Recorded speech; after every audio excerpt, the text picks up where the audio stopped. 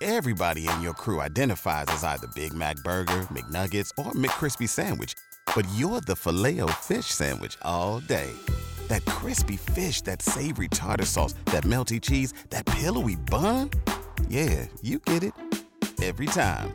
And if you love the Filet-O-Fish, right now you can catch two of the classics you love for just $6. Limited time only. Price and participation may vary. Cannot be combined with any other offer. Single item at regular price. Ba-da-ba-ba-ba.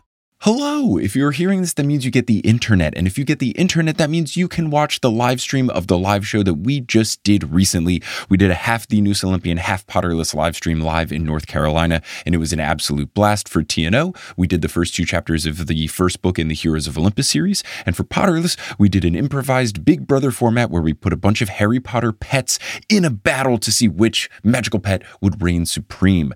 The video has gorgeous visuals and crisp audio, and it's a multi-cam setup, so it feels very dynamic, like you were there. You can watch that stream until March 17th at 11:59 p.m., and you can get tickets at my website, Shubs, schub.es/tour. Again, that is schub.es/tour to watch the replay of the half Potterless, half The Noose Olympian live show that we did recently. I hope you enjoy it. Percy asks, where are the skeletons? Why would you ask that? Yeah, Percy basically pulls the, Professor, you didn't collect our homework assignment.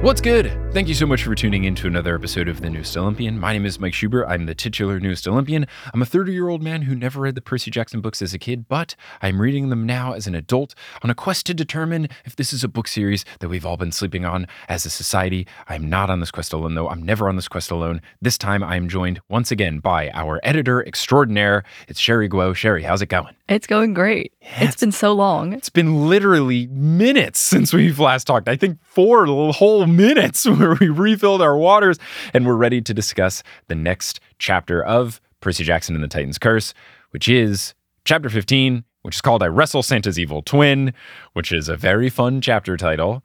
And I just figured he was going to fight some sort of monster. I didn't think it would be the person that it ends up being because I honestly forgot about that person, which Percy also did, so I don't feel too bad about it. But it also made me think of, and I tried Googling this so badly, but I couldn't get any results, is there's like an evil Santa that I think is German, but is different than Krampus, that I want to say is called Connect Rubric or something similar to that. I had a German boss at the engineering company I interned for, and he told us about this once, and I could be completely butchering it, but I think it's very Krampus-y, where it's like, oh, if you're not nice, Connect Rubric will come and hit you with sticks or whatever. I don't know if I'm right. I don't know if I'm completely butchering it. I don't even know if it's German. If you're out there and this sounds familiar, please let me know, because I tried Googling a lot. I was like, weird evil Santa, not Krampus. I tried every sort of spelling of Connect Rubric and it wasn't working, so I don't know what's going on. Help me out. Maybe he made it up. Oh, whoa, that would have been really funny. Like German boss just like making up folklore for all these American interns just to be like, oh, whoa, Thomas thought us about this. He was cool. I don't think he would do that, but maybe he did. And if he did, shout out to you, Thomas. Well done. We've already had you talk about how you found the books. We've already had you talk about your godly parenting thing. Any other things from the live show last night that were fun that you wanted to share or anything? Or should we just get right into chapter 15? Nothing I can think of. Let's just get into it. Let's do it. It was a fun time. And again, you can watch the replay on the merch store. It's really good. I watched part of it. The camera work, incredible. Really cool angles. Yeah, there was a camera on the stage pointed up for like a low shot. There was a far away one. There was a whole bunch of stuff. It was a good time. It was a very, very funny show. It was a blast, and I hope we do a whole lot more all over the world. So let's get into chapter 15. I Wrestle Santa's Evil Twin. When we last left our heroes, the Guardians had saved them from the skeletons at the Hoover Dam. They are flying in the air, and because they're flying in the air, Thalia asks Percy to tell her when it's over, which is very cute and sweet. He assures her that everything is fine. She asks if they are very high up. Percy kicks the literal peak of a mountain and says, nah, not that high. What if Thalia had looked? I'm glad she didn't, but it's a smart decision for Percy to not tell her the truth because it's not going to do anybody any favors. But just the note of him touching the snowy peak of a mountain while saying this was so funny. What a great moment. Zoe explains that they are in the Sierras and that they will be in SF in a few hours, which I think is pretty cool. Also, just note to anyone out there, don't ever call it San Fran. Ever, ever, ever, ever. Call it SF. Thank me later. The statues, we learn, are named Hank and Chuck because, of course, they are. And Hank tells Chuck that they could visit the guys at the Mechanic Monument again. And I lived in the Bay Area for 7 months or so, and this is a very specific reference. This is certainly an iconic statue, but it's not necessarily in the top 10, 20 things you would say about San Francisco. So that was a very cool reference. I like that Rick is taking the same approach he did to New York stuff with San Francisco, where he's not always necessarily talking about the most obvious things. Now, the Mechanic Monument has these two dudes working on ironwork of sorts. So apparently those guys from that statue introduced Hank and Chuck to marble ladies at the De Young Museum, which is another kind of specific reference. It's a really cool museum. And then I think it's also right next to the Science Center. It's one of those things where I think it's in the middle of Golden Gate Park, which is kind of like San Francisco's Central Park. And much like Central Park, where there's museums all around it, there's some inside of it in San Francisco. Cool park, I recommend. This story is cut short, though, when Chuck reminds Hank that the mortals are kids. So they're about to talk about some lewd things they did with the marble ladies, which is very interesting. Way to keep it PG, Rick. Good job, Rick. Yeah, this is a classic adults reading know what's going on. Kids might not get it. Perfect little whoosh joke. Grover plays music to pass the time, and Zoe, to pass the time, shoots arrows at billboards and stuff, but she also is sure to shoot at every single sign of a Target department store right in the bullseye, which I think is fantastic. And that could also be a good bit of promotion when the third season is coming around. If they partner with a Target and there's a big arrow through the middle of it, could be very fun. I also want to know, does Zoe know that Target is a store? Or does she just see the word Target and then a target and is just shooting every single one for archery practice? I would guess that she knows what it is, but I do think it's fun. This is basically just her being cool, which I don't know if Zoe would be described as cool if you were thinking of adjectives to describe her. So the fact that she's just having some fun, I think is great. Yay, Zoe. Percy tells Thalia that she did a great job back there. Thalia asks how he broke free, and he tells her about Rachel. Thalia reveals that some mortals are just like that, and that sparks Percy to realize that Sally is like that. Now, we already had him say that her eyes were green like his. I don't know if I'm looking into this too much, but similar eyes, similar to his mom. Does Percy have a secret sister? I'm very intrigued. Thank you for being perfectly vague. As we have established, which I think now has to become lore, anytime a guest doesn't give something away, it's because they're avoiding the trapdoors, which I have set rigged to every person who's guesting on the show. Now, when Percy is thinking about this, he points to the fact that Sally was able to see the Minotaur, which I never really clocked before, and that she wasn't shocked by the Tyson Cyclops reveal, and maybe that was because she knew all along. She saw through the mist, so it's very interesting. I don't know what this could be. I don't know how this all factors in, but I'm intrigued to see what's up. Narrator Percy then says, no wonder she'd been so scared for me as I was growing up. She saw through the mist even better than I did. So I'm really intrigued here. Sally's great. We still haven't got extended Sally time. So if we get to learn more about Sally, I think that'd be very fun. Percy says to Thalia that Rachel was annoying, but Thalia says it must be nice to be a regular mortal girl in a way that sounds like she's really given it some thought and potentially yearns for the simplicity of just being a mortal. This also made me wonder if the gods can make demigods regular mortals as like a wish or something. A spoiler for The Good Place if you haven't watched it yet. The Good Place has nothing to do with Greek mythology, but at the end they made Michael the demon a mortal and he got to just like live as a human. So I wonder if they could do the same for Thalia if she were to like request that of Zeus. So they get to SF and Percy says that it's like a smaller, cleaner Manhattan, and I am offended. I was so upset about this. So upset. I think the Bay Area is great. I had a wonderful time living there. San Francisco has some really nice elements to it. It's very pretty. To call it cleaner than Manhattan is a straight up lie. To call it smaller than Manhattan is accurate, but it is not a smaller, cleaner Manhattan. Like, that is such a stretch. Their public transit system is atrocious, absolutely atrocious. And it's just so different. Like, I would not consider them the same at all. I was so upset here. He describes a little bit more with like the hills and the fog and the Golden Gate Bridge and all the other classic San Francisco things.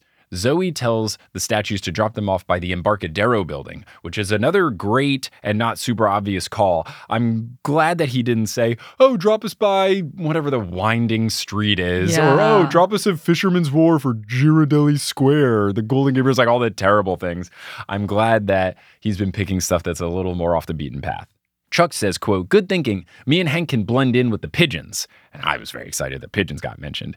Everyone looks at him, and then he goes, kidding, sheesh, can't statues have a sense of humor? Which I don't really know what he was going for, except for that they look nothing like pigeons, but I'm not going to complain about pigeons getting more love on the Pro Pigeon podcast. So we're here, we're good. Shout out to pigeons. It's because pigeons are also made of metal. Because you're big on birds aren't real. Mm-hmm. Right. Hey, it's a theory. The angels drop them off. The team says goodbye to them as the Guardians go to hang out with their friends. Percy then realizes that they don't really have a next step. Artemis is somewhere, but where? Percy notes that the monster was supposed to find them, but it hasn't yet, or has it?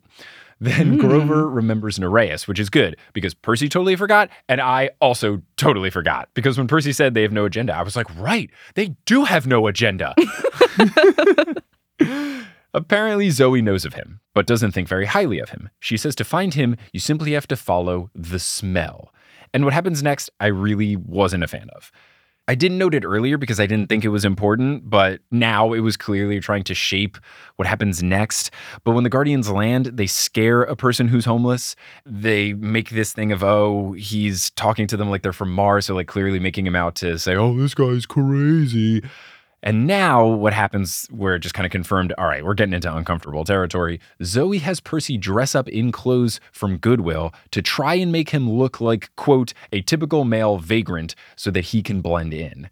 And I don't know. It just feels so unnecessary. Really did not age well. No. And I know 2007 book, can't always hold the modern standards to it, but I think it's still important to call out stuff like this. And we talked about this a little bit with Apollo and the train.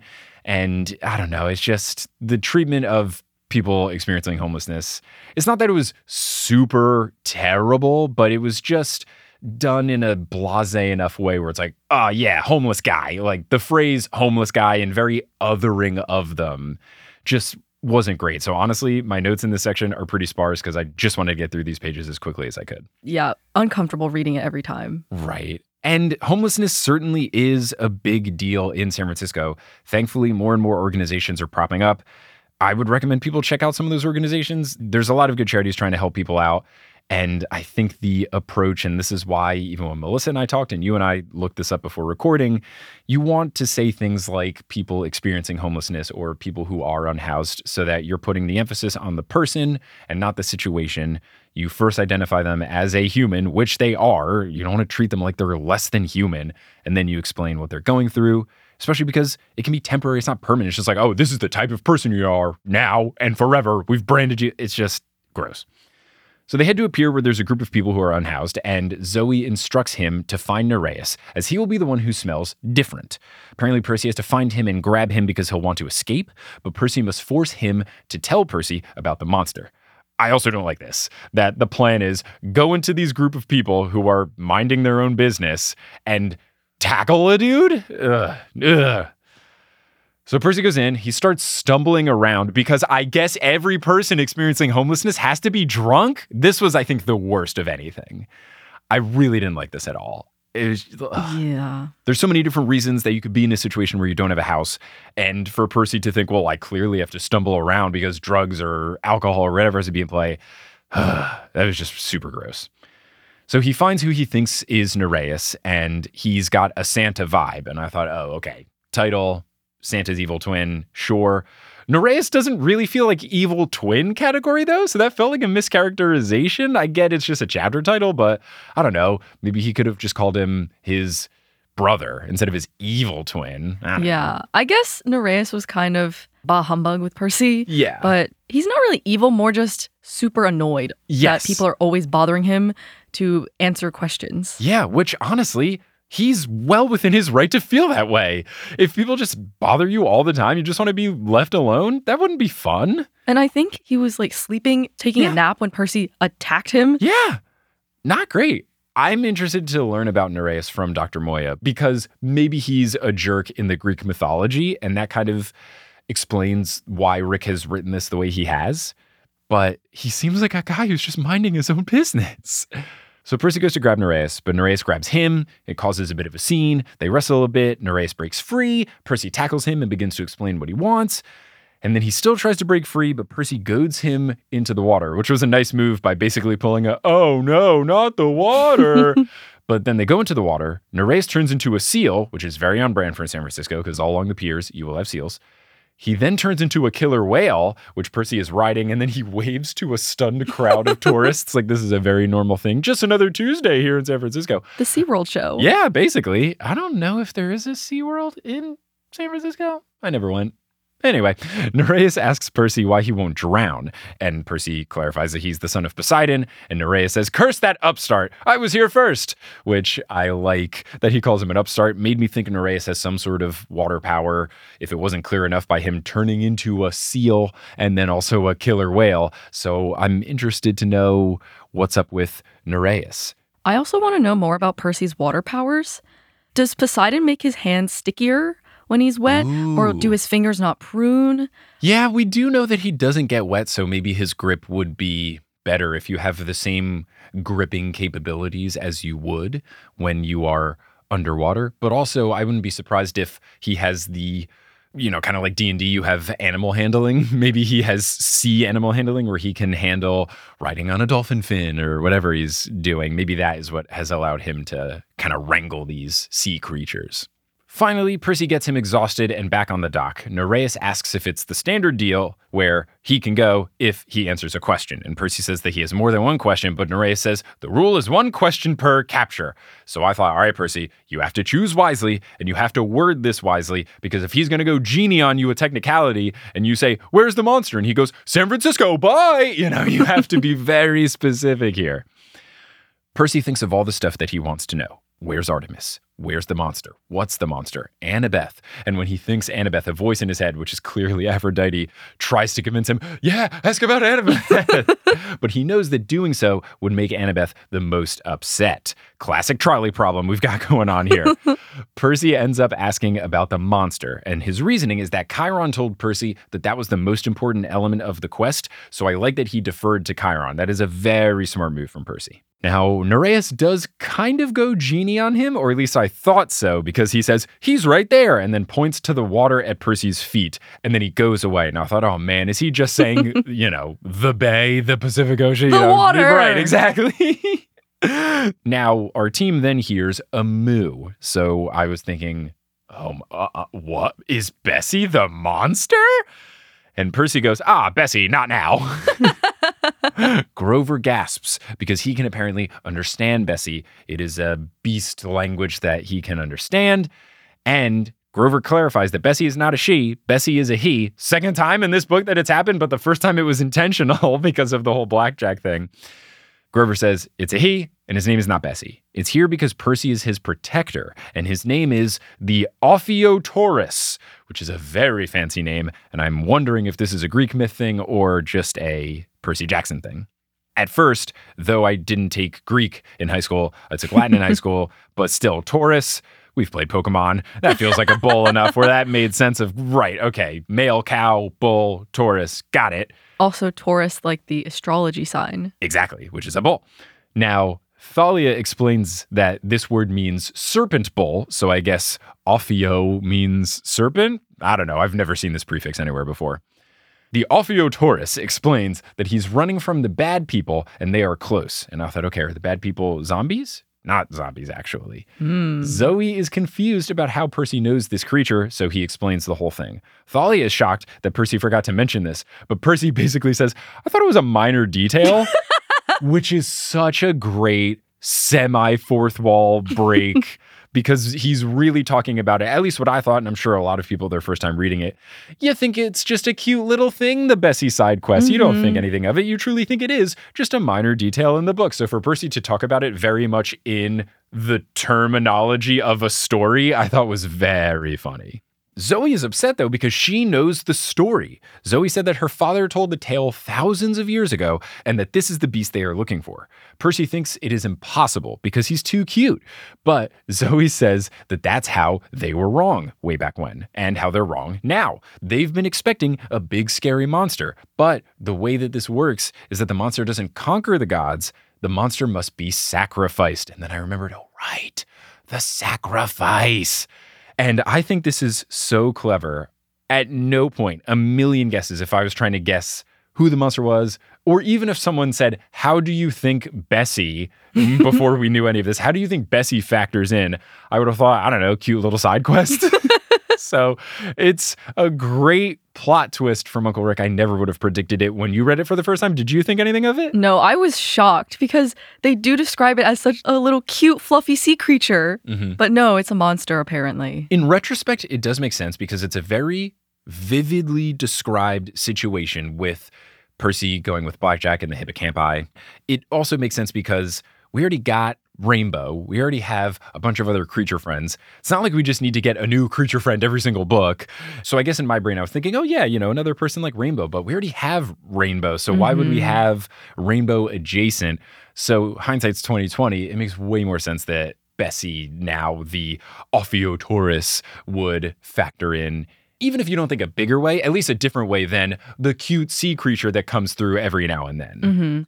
Also, I would love a stuffed animal of Bessie. Oh, yes. Cute little stuffed, cartoonish cow serpent thing. That would be so cute. Right. Also, cows are in. Oh, are they? They are. In what way? Just like cow print, Oh. cow-themed things. Okay. Thank you for being our Gen Z correspondent here of knowing what's cool. I probably won't be buying any cow print stuff, but everybody have fun. I'm not going to yuck your yum. But yeah, I think little stuffed animals, get a little Blackjack would be cute. Little Rainbow, little Ophiotaurus. Yeah, be great. Disney, come on. Merch opportunities. Percy asks how anyone could hurt him because he's so harmless, but Zoe says that there is power in killing innocents, which is a big oof kind of quote. And she even continues, terrible power. The fates ordained a prophecy eons ago when this creature was born. They said that whoever killed the Ophiotaurus and sacrificed its entrails to fire would have the power to destroy the gods. Okay, super intense. Grover previously said that Bessie didn't enjoy everybody talking about sacrifices. Now Grover butts in again to say, maybe we also don't talk about entrails here as well? So Thalia asks what would happen if the sacrifice was made. And Zoe says, quote, no one knows. The first time during the Titan War, the Ophiotaurus was in fact slain by a giant ally of the Titans, but thy father Zeus sent an eagle to snatch the entrails away before they could be tossed into the fire. It was a close call. Now, after 3,000 years, the Ophiotaurus is reborn. Awfully convenient. Awfully convenient, but it does feel like this is rooted in mythology. I don't necessarily know a lot about this story. I'll learn more from Dr. Moya, but it does feel like this is the basis of the story, kind of like how the Odyssey was the basis of the second book. It feels like Uncle Rick thought of this story and then decided, okay, how do I work around this and work this into my established universe?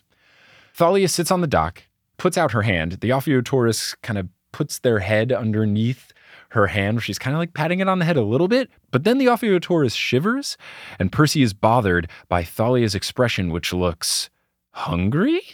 And at first I thought, is she going to eat the Ophiotaurus? And then I realized, different type of hungry. Hungry for power. Now, this is where I wrote in my notes right away, all caps, is this the weapon choice kind of thing? Like, is Thalia not confirmed good? Could she still go either way? And that's basically exactly what happens. Percy says that they must protect the Ophiotaurus because if Luke gets a hold of him, and Thalia kind of finishes his sentence saying that he would pounce on that opportunity and it would be huge. And then they hear a French voice saying, it would be huge. It is a power that you shall unleash. And it's Thorn. He's back. Gross. Hate this guy. Don't want him to be back. Boo, boo, boo. He always kind of felt like an afterthought to me. Yeah, he felt to me a little bit like the classic henchman. I had wondered earlier, is he going to have some henchman-related hubris because he clearly doesn't like Luke, and Luke kind of feels like his replacement?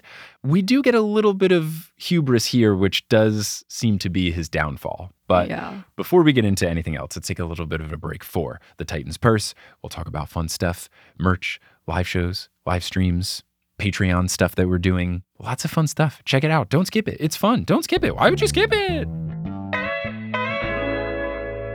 Hello and welcome to the Titans Purse Texas edition, coming to you live from Dallas, Texas, where I got to see Aaron Judge hit his 60-second home run, which was very cool. Got to see some family, go into a wedding, went to the Texas State Fair and ate a bunch of fried food, including fried frozen horchata. Lots of really good stuff going on here in Texas. Speaking of good stuff, let's get into some fun announcements. First, if you've ever thought, my oh my, I wish that Mike Schubert would play some D&D on a live stream on a bi-weekly basis, and bi-weekly meaning every other week, not twice a week, with some fellow podcasters that he's done other things in the past with, plus one new one that he's not crossed over with, well, you are in luck, because starting on October 12th, I will be joining up with the likes of Gabrielle Urbina, Emma Sherjarko, and Beth Eyre, three other wonderful podcast folks, to create a Dungeons & Dragons 5e stream that we are calling 20 to Midnight. It is going to be this wonderfully crafted world. Gabrielle is serving as our DM. The rest of us are the players, and we don't know exactly what the story entails quite yet, but we do know that there is a time crunch for our characters to save the world, hence the 20 to Midnight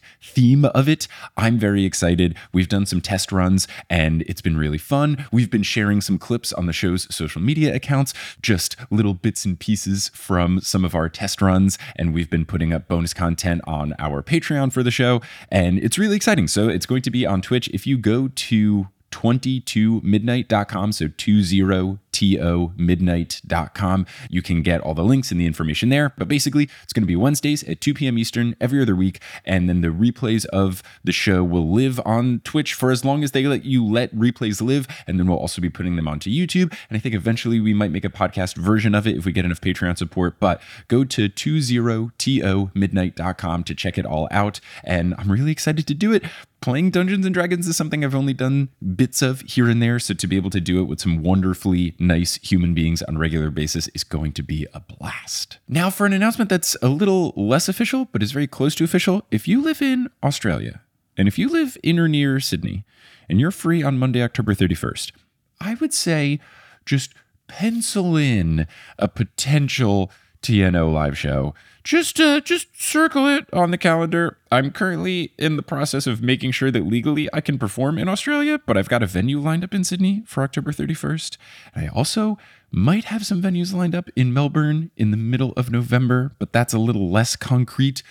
So once it's official and I make things all 100% legit, I will make a bigger announcement. But for now, if you live in or near Sydney, October 31st, keep that date open. Maybe at like 7 p.m. Just like keep it open. Also, of course, I want to thank the folks who are supporting the show on Patreon. If you go to thenewestolympian.com/Patreon, you can join the Patreon and you can get access to physical merchandise. We have stickers. We have holographic stickers. If you join the Ultra God tier, we've got enamel pins. We also have digital goodies like bonus episodes and director's commentaries and monthly live streams. There's so much fun stuff there. Sometimes if I have to cut things from the episode for time, I put them up on the Patreon as well. Lots of goodies, but I want to thank the newest members of our team. So shout out to our newest Ultra God tier patron, Ginger Spursboy. Shout out to our newest Super God tier patrons, Ashley White and Fiamma. Shout out to our newest God tier patron, Luna Ryugamine. And shout out to our newest Demigod tier patrons, Ariel Andriano, Jenna Means, Kathy Wynn, Ash Bowen, Elizabeth Beck, Gregory Jackson, Jelly, Antonio Hall, Frizzy Lizzie, Victoria, Marina Eggleston, Lady Pie of Athens, Pancake Plant,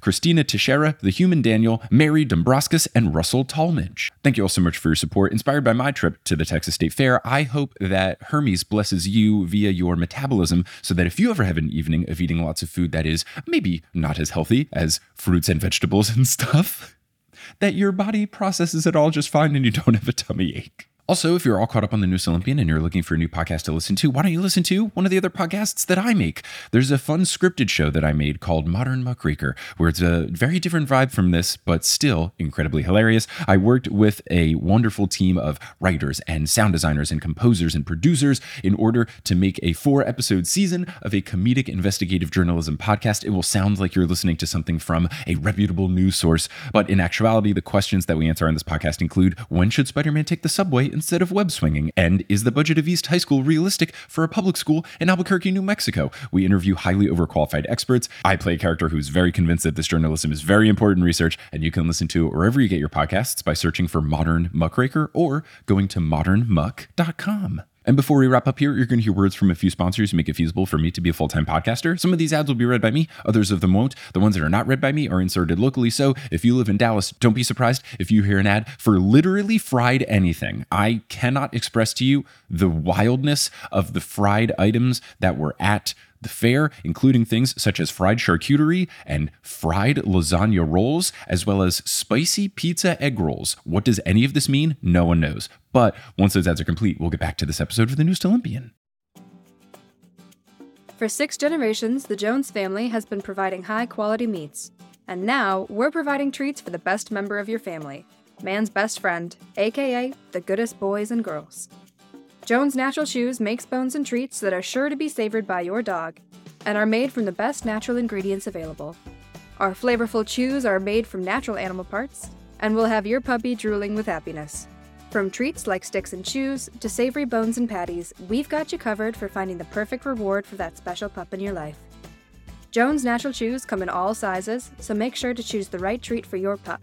And remember, it's important to be supervising your pup when they're enjoying their treats to keep your puppy safe. Jones Natural Chews, available at a pet store near you. Or visit jonesnaturalchews.com to get started with our store locator tool. That's Jones Natural Chews, available at a pet store near you. Hey, it's Kaylee Cuoco for Priceline. Ready to go to your happy place for a happy price? Well, why didn't you say so? Just download the Priceline app right now and save up to 60% on hotels. So whether it's Cousin Kevin's Kazoo Concert in Kansas City, go Kevin, or Becky's Bachelorette Bash in Bermuda, you never have to miss a trip ever again. So download the Priceline app today. Your savings are waiting. Go to your happy place for a happy price. Go to your happy price, Priceline. And we're back. Now, Thorn is described as looking a bit more disheveled and scruffy, and he says, "Long ago, the gods banished me to Persia. I was forced to scrounge for food on the edges of the world, hiding in forests, devouring insignificant human farmers for my meals. I never got to fight any great heroes. I was not feared and admired in the old stories, but now that will change. The Titans shall honor me, and I shall feast on the flesh of half-bloods." And I just wrote, okay, bud, chill. He's so comically relax. villain. He's very, very fun. He's very over the top, but here's where his hubris is coming into play. He doesn't just want to serve the general or Kronos or both of them. He clearly wants some glory. So he has a bunch of mortal security types around him, the mercenaries. And I was thankful, okay, at least it's not the skeletons. And immediately after I thought this, Percy asks, "Where are the skeletons?" Why would you ask that? Yeah, Percy basically pulls the, "Professor, you didn't collect our homework assignment." Thorn says that he doesn't need them, and he will prove his worth to the general when he takes down the crew himself. And I wrote, "Hubris, thy name is Thorn." Do you have a guess for who the general is? I genuinely don't know, because I still don't know if it's a god, demigod person. I don't think it would be Ladin, because Ladin has just been described to be a dragon. My guess, though I don't know what he factors in, because I also don't know exactly what you would describe Zoe as. Do you have to be a demigod to be a hunter? No, they take anyone. Right. So I don't know exactly who he is in terms of noun, but in terms of proper noun, I think he has relation to Zoe. I think he might be Zoe's dad, because Zoe's been talking about her dad and being scared of her dad. And then in the dream with Apollo, you had to take something from her dad. I feel like he is related to Zoe. Because she said she only had sisters and didn't mention a brother, I think that might rule out brother. So maybe the general, and it could be Kronos, but I don't know if it's Kronos. I don't really know how it all works. And her mom is a water spirit. So I'm always very confused of what plus what equals what. So I don't know what he is, but I think he has family relation to Zoe, potentially her dad. Now, Zoe gets Thorn at arrow point, and the guards all raise their guns, so Percy tells her not to fire, and Thorn agrees, because Zoe wouldn't want to miss Thalia's, quote, great victory. Then he explains the situation, and I thought it was super obvious just from what has been explained throughout the book. But to make it crystal clear, he explains, oh, that's why Kronos brought you back, so that she could be the weapon, so that she could do all this thing. And then Percy, as the narrator, goes, oh, it made perfect sense. And I thought, really, Percy? Like, I could maybe understand them doing this for the readers, especially the young readers. Make it clear. I get it. I'm 30. It's not a big deal that I put 2 and 2 together. But for Percy to be like, oh, wow, yeah, you're right. Like, how did you not recognize this? I feel like Percy sometimes gets tunnel vision where he's so focused on the details, he doesn't get the big picture, because I totally relate to this. I truly do not know how to see the big picture most of the time. Yeah, I get this too in life. I get this with reading the books as I forgot about Nereus. I forget things that happened a couple chapters ago. Granted, I usually read these chapters days, if not weeks apart, and it's a little bit different. But I totally get that in life.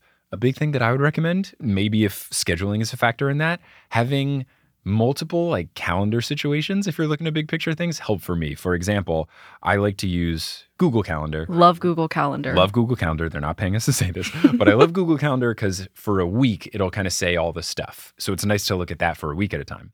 On my desktop and kind of on my phone, the Apple Calendar thing usually shows you a month. So that's nice. And then what I also do is I just have like a running notes app thing that Kelly and I share, which is just called, in all caps, weddings and events. Because for us, there's always a lot of planning of, okay, what's ahead? Because usually when I book live shows, it's way far in advance. And I want to make sure, one, I'm not double booking something, or two, if I'm already going to be in Dallas for a wedding, hey, let's try to book a live show in Dallas, which I'm doing this year, maybe in the past, if you're listening to this, because we're recording this on August 25th. But it's good for me, big picture wise, to think, here's all the stuff on the agenda for the whole year. So maybe that's something you or someone listening at home could do. I love a good notes app checklist. Yeah, I'm not as big on the checklist. Kelly's big on the checklist. Kelly has a physical planner that has different combos of stuff where there's month ones, there's day, there's week. So she can use different things for different tasks. So one thing she uses more for work, one thing she uses more for things around the house or life stuff, because work stuff has to be more on a day. Like this day you got to do this. But it's kind of like a weekly goal of, okay, send this tax document or take out the compost or whatever. Anyway, enough life advice. Let's get back to Percy Jackson. Percy is waiting for Thalia to tell Thorn off, but she hesitates, which is very interesting. Thorn tries to talk her into it. It is the right choice. Your friend Luke recognized it. You shall be reunited with him. You shall rule this world together under the auspices of the Titans. That was me in question mark, not knowing how to exactly pronounce Is it auspices? Auspicious? The auspicious? I have no idea. But then I also didn't know how to say it in a French accent. Moving on. Your father abandoned you, Thalia. He cares nothing for you. And now you shall gain power over him. Crush the Olympians underfoot as they deserve. Call the beast. It will come to you. Use your spear. What I want to know is if Thalia's actually enticed by this power potential, or if it's something Kronos has done to like twist her mind. Because I can't remember what he's like the person of. Sure. But I feel like he has something to do with like mind control. I think you're right, because when we learned about Kronos earlier, there was lots of talk about infiltrating dreams and thoughts and stuff and him tempting people. Usually it was more direct, where people would see or hear things in their dreams and talk to him that way. But maybe there's a subconscious thing going on. Regardless, I don't think that Thalia is necessarily wooed by the argument of Thorn. I think it's more of just maybe something inside her, because it is part of a prophecy, part of her destiny, if you will. I think it's more of like an out of body / inside of body, but not my conscious thoughts about it situation. Like some kind of weird magnetic pull, maybe? Yeah, I would think it's something more like that. I don't think she's thinking, wow, Thorn, you've really made some good points here. The French accent's really convincing. Percy yells for her to snap out of it, but she looks like she did the day she became a person after being a tree.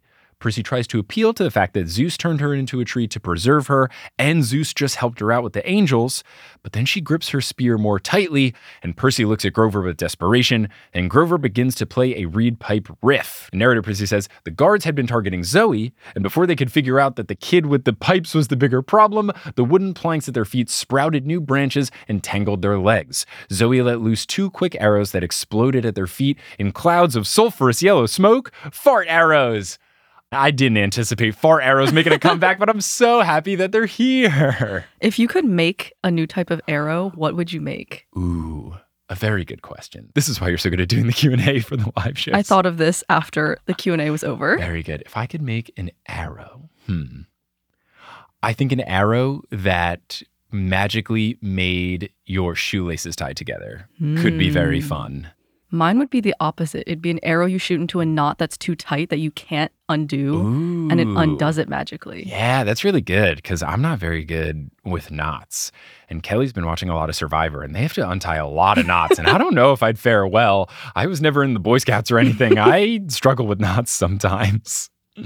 The guards cough. The Manticore fires spikes, but they bounce off of Percy's coat. Percy instructs Grover to tell the Ophiotaurus to go down deep. Grover translates, but I think that's the wrong word. I think interprets is more accurate. I used that in a previous episode because I thought that made more sense when Percy was wondering why the hippocampi can't interpret between him and this new friend we made.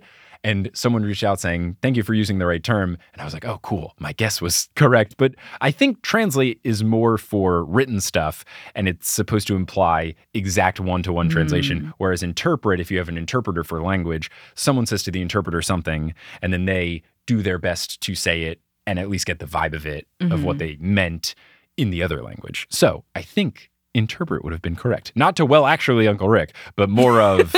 Someone was very helpful in a DM, which caused me to Google it. So here's me passing along a teaching moment. Now, Grover lets out a big moo to interpret what Percy was instructing him to say. Thalia is still in a daze, and she just says, the cow. Percy grabs her and yanks her up the stairs of the shopping center on the pier. Thorn calls for the mercenaries to get them, and they start just wildly firing into the air. These don't feel like high-quality mercenaries. No. Well, if they're humans that willingly went along with Kronos' plans, they can't be high-quality humans. No, that doesn't necessarily mean they wouldn't be good, trained marksmen, but I think the mist is involved in all of this, so who knows what they're actually seeing and firing at. Zoe calls for Percy to escape via the sea and to save the Ophiotaurus, but he can't leave the crew alone. He refuses to do so. Grover tells Percy that he has to get the word to camp, and then that sparks an idea in Percy's brain because he had noted crystals in the gift shop making a rainbow in the sunlight. So he slashes a water fountain and he starts to IM. Once he said rainbow, I thought, oh yeah, baby, here we go. And that's exactly what happens. So when he slashes the top of the water fountain, it splashes Thalia, and she thinks Percy's gone mad, but Grover knows what's up. So he rummages around for a drachma, throws it, starts the IM, and Percy screams, Camp Half-Blood. And then we see Mr. D going through the fridge, and he goes, do you mind? And he's drinking grape juice, which is beautifully on brand. And I didn't really get it until after the fact. Oh, right. Dionysus, the wine dude. Percy yells, where's Chiron? And Mr. D goes, how rude. Is that how you say hello? Narrator Percy then gives this description. Hello, I amended. We're about to die. Where's Chiron? Great. Really, really perfect love this. Delivery. So good. Mr. D finds this amusing and asks if he can take a message since Chiron isn't available right now. Percy looks at the crew and says, we're dead, which is, this was so funny.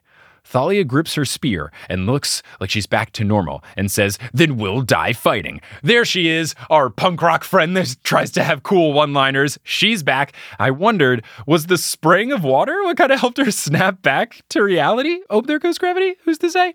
I feel like it was. Yeah? Because Percy said it seemed like the fog cleared out of her eyes. Okay, maybe it was like when Ares angered Percy in the limo and he was able to talk to Aphrodite better and focus more. Maybe it's a similar situation. Mr. D lazily asks what the problem is, and Percy explains, and Mr. D seems very unbothered by it all.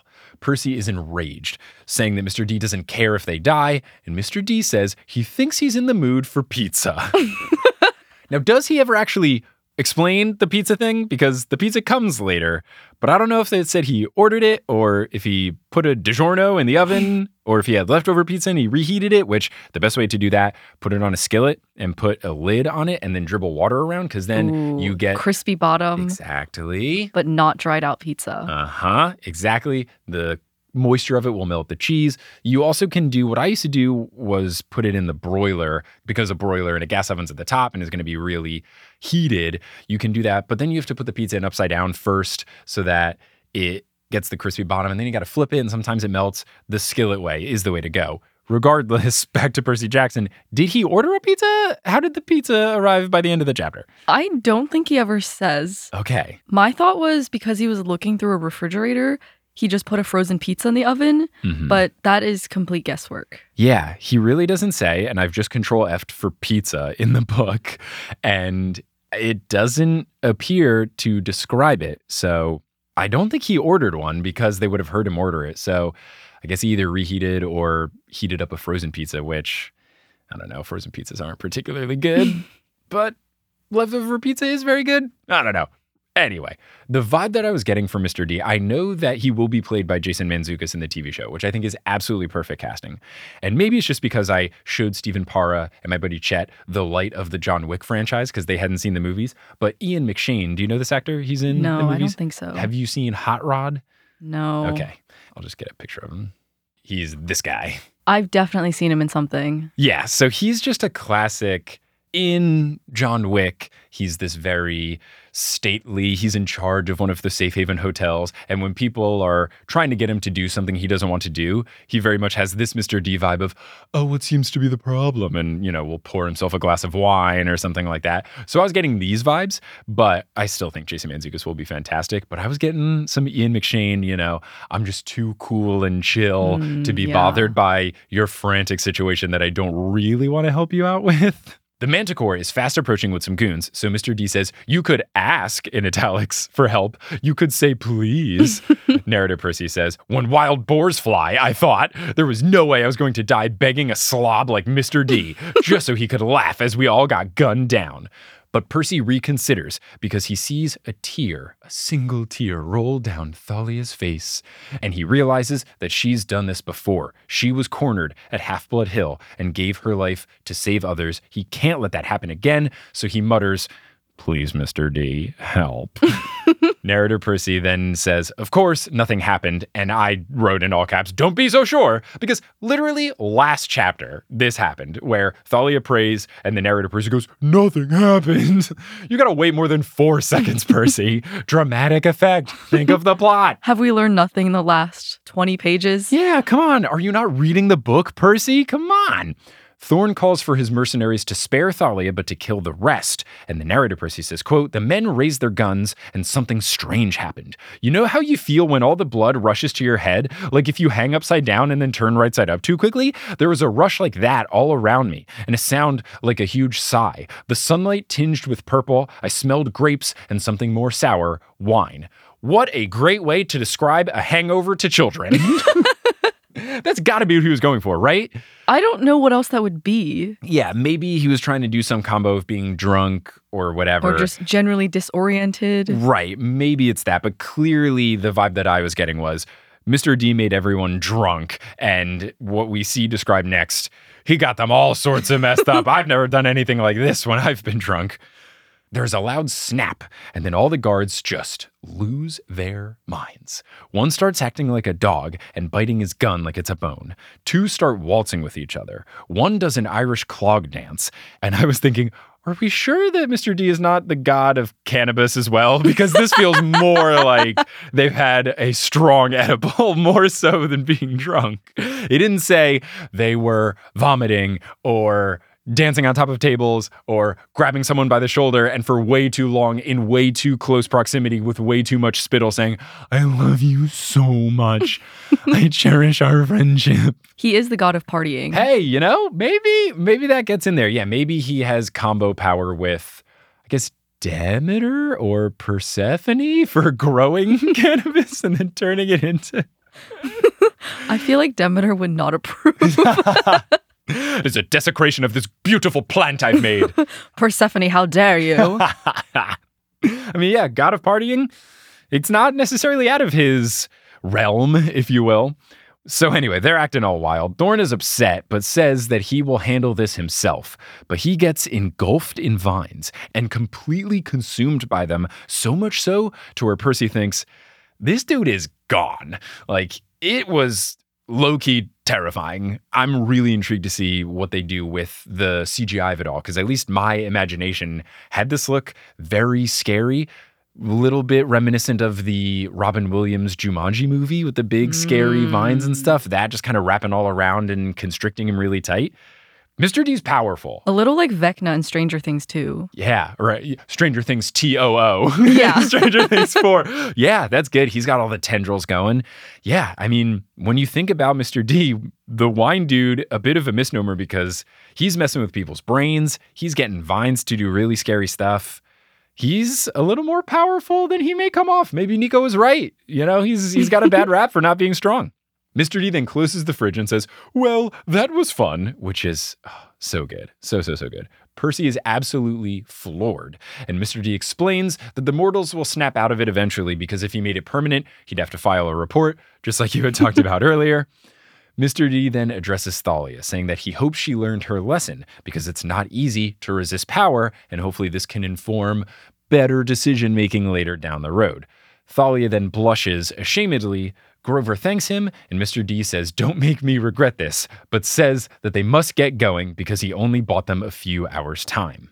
Percy then asks if Mr. D will help them with the Alphiotaurus, and he says that he doesn't transport livestock, it's their problem. Can't blame him. Livestock, that would be quite smelly. It would ruin the pizza. Of course. Percy asks where they go. Mr. D says that Zoe will know, and they must enter at sunset today, quote, or, all is lost. Now, goodbye, my pizza is waiting. Really good Mr. D chapter. I've 180'd on him so hard in this book. I understand why people liked him more. He's gone from an unlovable grump to a lovable grump, and I'm here for it. Percy points out something that I didn't notice at first. Mr. D earlier called him by his correct name of Percy Jackson when he told them to go. He was saying, now go, Percy Jackson. So when Percy brings this up to Mr. D, he says, I most certainly did not, Peter Johnson. Now off with you. And I like that this clarifies that this was a slip of the tongue. Mm-hmm. It wasn't some sort of thing of Mr. D saying, yeah, I called you the right name because I'm proud of you or whatever, which is what I thought it was going to be. I like that Mr. D genuinely slipped up and didn't mean to, but revealed that he cares about Percy. I liked this a lot. Now, Percy turns to Zoe and asks where they have to go, and her face is as white as the fog, and she points across the Golden Gate Bridge to a single mountain above the clouds. I have been on the other side of the Golden Gate Bridge for some hiking, not to a mountain, so I wonder if they're referring to an actual mountain, but what she says is, quote, the garden of my sisters, I must go home. And across the Golden Gate Bridge is Marin or Sausalito? It's where rich, fancy people live in San Francisco. I would not consider this a traditionally scary place, but when you think of the kind of people that live there, yeah, it's a scary place. Now, you said that you've been to the Golden Gate Bridge, right? And you took some sort of picture reminiscent of Percy Jackson? Yes. When my family went to San Francisco, my mother thought it'd be a good idea to book a bike ride through this company where you pick up a bike at one end of San Francisco, and then you bike 10 miles across the Golden Gate Bridge, and then you end up somewhere on the other side and you drop them off at the other store, and then they bus you back. Okay. I'm not a bike person at all. This was terribly painful, and I have a picture of me standing on Golden Gate Beach with the mountains in the background from that 10-mile ride. Amazing. We'll have to put that on the Instagram as well. Yeah, bike riding across the Golden Gate Bridge is cool. And it is funny when you have to drive across it for logistical purposes, because if I was ever driving across it, I would go, oh yeah, it's the very famous thing, but I just need to use it. What sucks though is the toll is so expensive because they get tourists who want to drive over it. So the toll is obnoxiously expensive. It's something outrageous. And I remember one time I had to drive somewhere. It was for a buddy's wedding. And I was so upset that logistically the best route was to drive over the Golden Gate Bridge. It's like, how do I tell them I'm not a tourist? But the problem with riding a bike 10 miles through San Francisco is famously very hilly. It's so hilly. I couldn't do more than 50% of it. I just got off the bike and walked. It's so steep. It's not an exaggeration. It is incredibly steep. I've been in lifts that have caught air by going downhill things too quickly. It's rough. Some places are incredibly, incredibly steep. So yeah, bike riding across fun. Bike riding 10 miles and then going across feels a little intense. And when you get off on the north side, the hill down is so steep. Yes, it is. It is terrifying.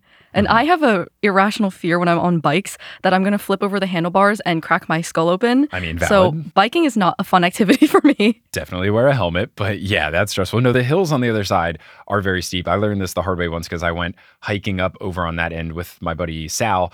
We were hanging out and we were just trying to go on some hikes. We hadn't done anything around there. So we were just kind of roughing it. There were some trails, but then it's nothing too intense that we were doing. So we were kind of going off trail. And then we learned the hard way that what we had decided to descend was incredibly steep. And at certain points went to a road. So it had either a chain link fence or a barbed wire fence or something. So it became much higher stakes than we thought. Oh, just a stroll through the hillsides of Marin and Sausalito. It'll be fun. It was way more intense than we bargained for. Regardless, that is the end of this chapter. That is the end of this episode. Sherry, thank you so much for joining for both of these episodes. It's been so much fun. Thank you also for all the work that you do for the show, like editing and running the TikTok and helping out with live shows. If there's anything you want to shout out, now's the time. Where can people find you? You can find me on my website, sherryguo.com. I will eventually, by the time this episode goes live, put some of the artwork I've made on there. You can also find me on TikTok. My username is Overnight Totes. And you can also find me running the Newest Olympian TikTok page at Newest Olympian. Did you change your TikTok name? Wasn't it something about a Cheez-It before? I did, because it was tied to videos I'd made like 2 years ago at this point. So not really my brand anymore. I feel you. I wanted the username Overnight Oats, but every single combination that I liked was already taken. So I decided to go with Totes because I love a good tote. Are you a big fan of overnight oats? Is that... I love overnight oats. Okay. I have them for breakfast pretty much every day. Okay, yeah. I used to have them more often when I worked at a startup-y job in the 6 months where I was engineer, then digital marketing, doing podcast advertising, and then full-time after. They had just a big office fridge and stuff. So before I left, I would make the bowl of overnight oats and leave it. And that was really nice. I've never really done it at home because usually I don't have the foresight to make the oats beforehand. And I like hot oats enough now where what I do now, one of my go-tos, I always have a peanut butter and jelly, either sandwich or oatmeal thing. And I kind of switch between the two. So if you want to make Mike Schubert's patented peanut butter and jelly oatmeal, you get the old-fashioned oats from whatever, not quick oats, old-fashioned oats. Pour in some milk, and you can also pour in some water. You don't have to go full milk because it doesn't change too much. Or if you have skim milk, that's basically half milk, half water. Pour that into the correct amount if you're making a thing of oatmeal. Put it in for a minute, then take a scoop of peanut butter, put it in for another minute, then get a scoop of jelly. And you can also put in nuts or raisins and then stir all that in. Let it sit for like a little bit because it's going to be really hot, and then eat it. Ooh, it's good stuff. I like the overnight approach because I do not get up early enough to cook in the morning. Valid, super valid. What do you put in your overnight oats? I do a almond butter, cinnamon, apple combination. Ooh. Or sometimes I do frozen blueberries, and overnight in the fridge they'll melt to like a more normal blueberry texture. Ooh. And it's fun colors too because it dyes the liquid purple. Okay, maybe I'm going to get back on making some overnight oats. It's really good. It's very good. But yeah, for anyone working, if you are not a morning person and you want to be able to grab something and go, it is prime. But when I'm full-time with podcasting, I have time to make my oats and not necessarily have to grab and go. Anyway, Sherry, thank you so much for joining. Listeners, thank you for listening. And until next time, as we figure out whatever is going on next in chapter 16, I literally have not even looked at what the chapter title is. We'll figure that out next time. But until then, I'll see you later.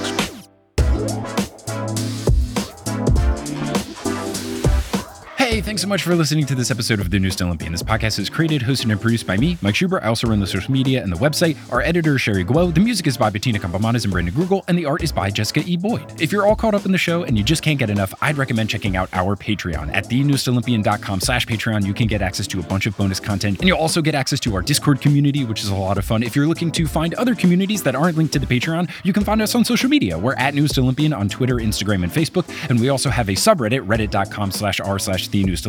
And I also just launched a TikTok that is being run by Sherry. It's at Newest Olympian as well. I'd also love to give a big shout out to our producer level patrons: Lotta Bartova, Kelsey Gillespie, The Damn Steam Nuggets, Emma Cooey, Vicky Garcia, Ellie Hoskovchova, Veronica Bartova, Haley Hastings, Robin Garcia, Frida Vikstrom, Megan Moon, Tough Beifong, Moo Productions, Olivia Y, Craig McRoberts, Taylor Payne, Giselle Salvador, Can't I Seaweed Brain, Peter Johnson the Twin, Sabrina Balsiger, Boney Pony, Heather McMillan, Casey Williams, Polly Burge, Nikki Harris, Tatiana Schmidt, Sandra Rose, Bridget Lowry, Josh Sayer, Josh Wilkie, Abby Ryan, Wise Girl, Ashton Gabrielson, Colby, Marco Redhouse, Falcon Joey James, Christopher William Boucher, Lux, Caden Max, Sam Reeby, Carly Allen, Riley Kitas, Mary Kelly, Audra McKenzie, Mrs. O'Leary, Aaron Wood, Tyler Hendricks, Molly Snyder, Rodith Kalna, Milo Kim, Fred Cabras, Harlan Christ, CC Reeds 23, Sandkopf, Julia Kendall, Emil Oscar Thomason, Noah Bundgaard, Liz Cardigan, Shatsabobs, Miss Zeus's Kid, Michelle Spurgeon, Zachary Hamilton, and Ginger Spurs Boy. If you want to help out the show non-monetarily, the best way to do so is via word of mouth. Whether you tell someone about the show who you think would like the show, someone who loves Percy Jackson, or someone who's been looking for an excuse to read Percy Jackson, or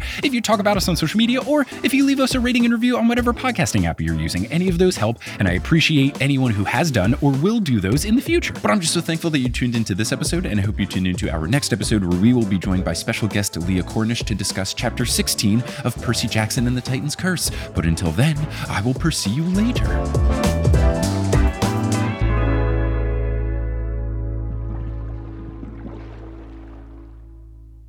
Hey everyone, how's it going? It's me, ASMR Mix. So, inspired by me making the announcement on this episode about me doing a bi-weekly Dungeons & Dragons stream called 20 to Midnight. If you go to twitch.tv/20to midnight, you can watch it there on Wednesdays at 2 p.m. Eastern Time.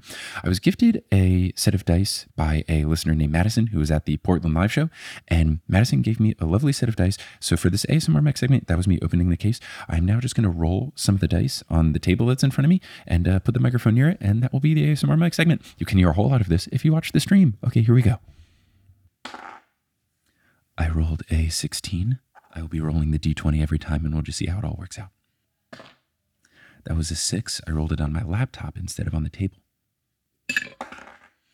That was a 1, which is not what you want. I rolled it on top of a piece of my recording equipment and then the table. And let's do one more just straight onto the table. That was a 3. Let's end on a good roll. We can't end on a bad roll. A 9? Not what you want. Let's try on the equipment again. Ooh, a 10. All right, we'll take it right in the midway. Thank you very much. Thank you for listening. See you next time. Or you'll hear me next time, I guess.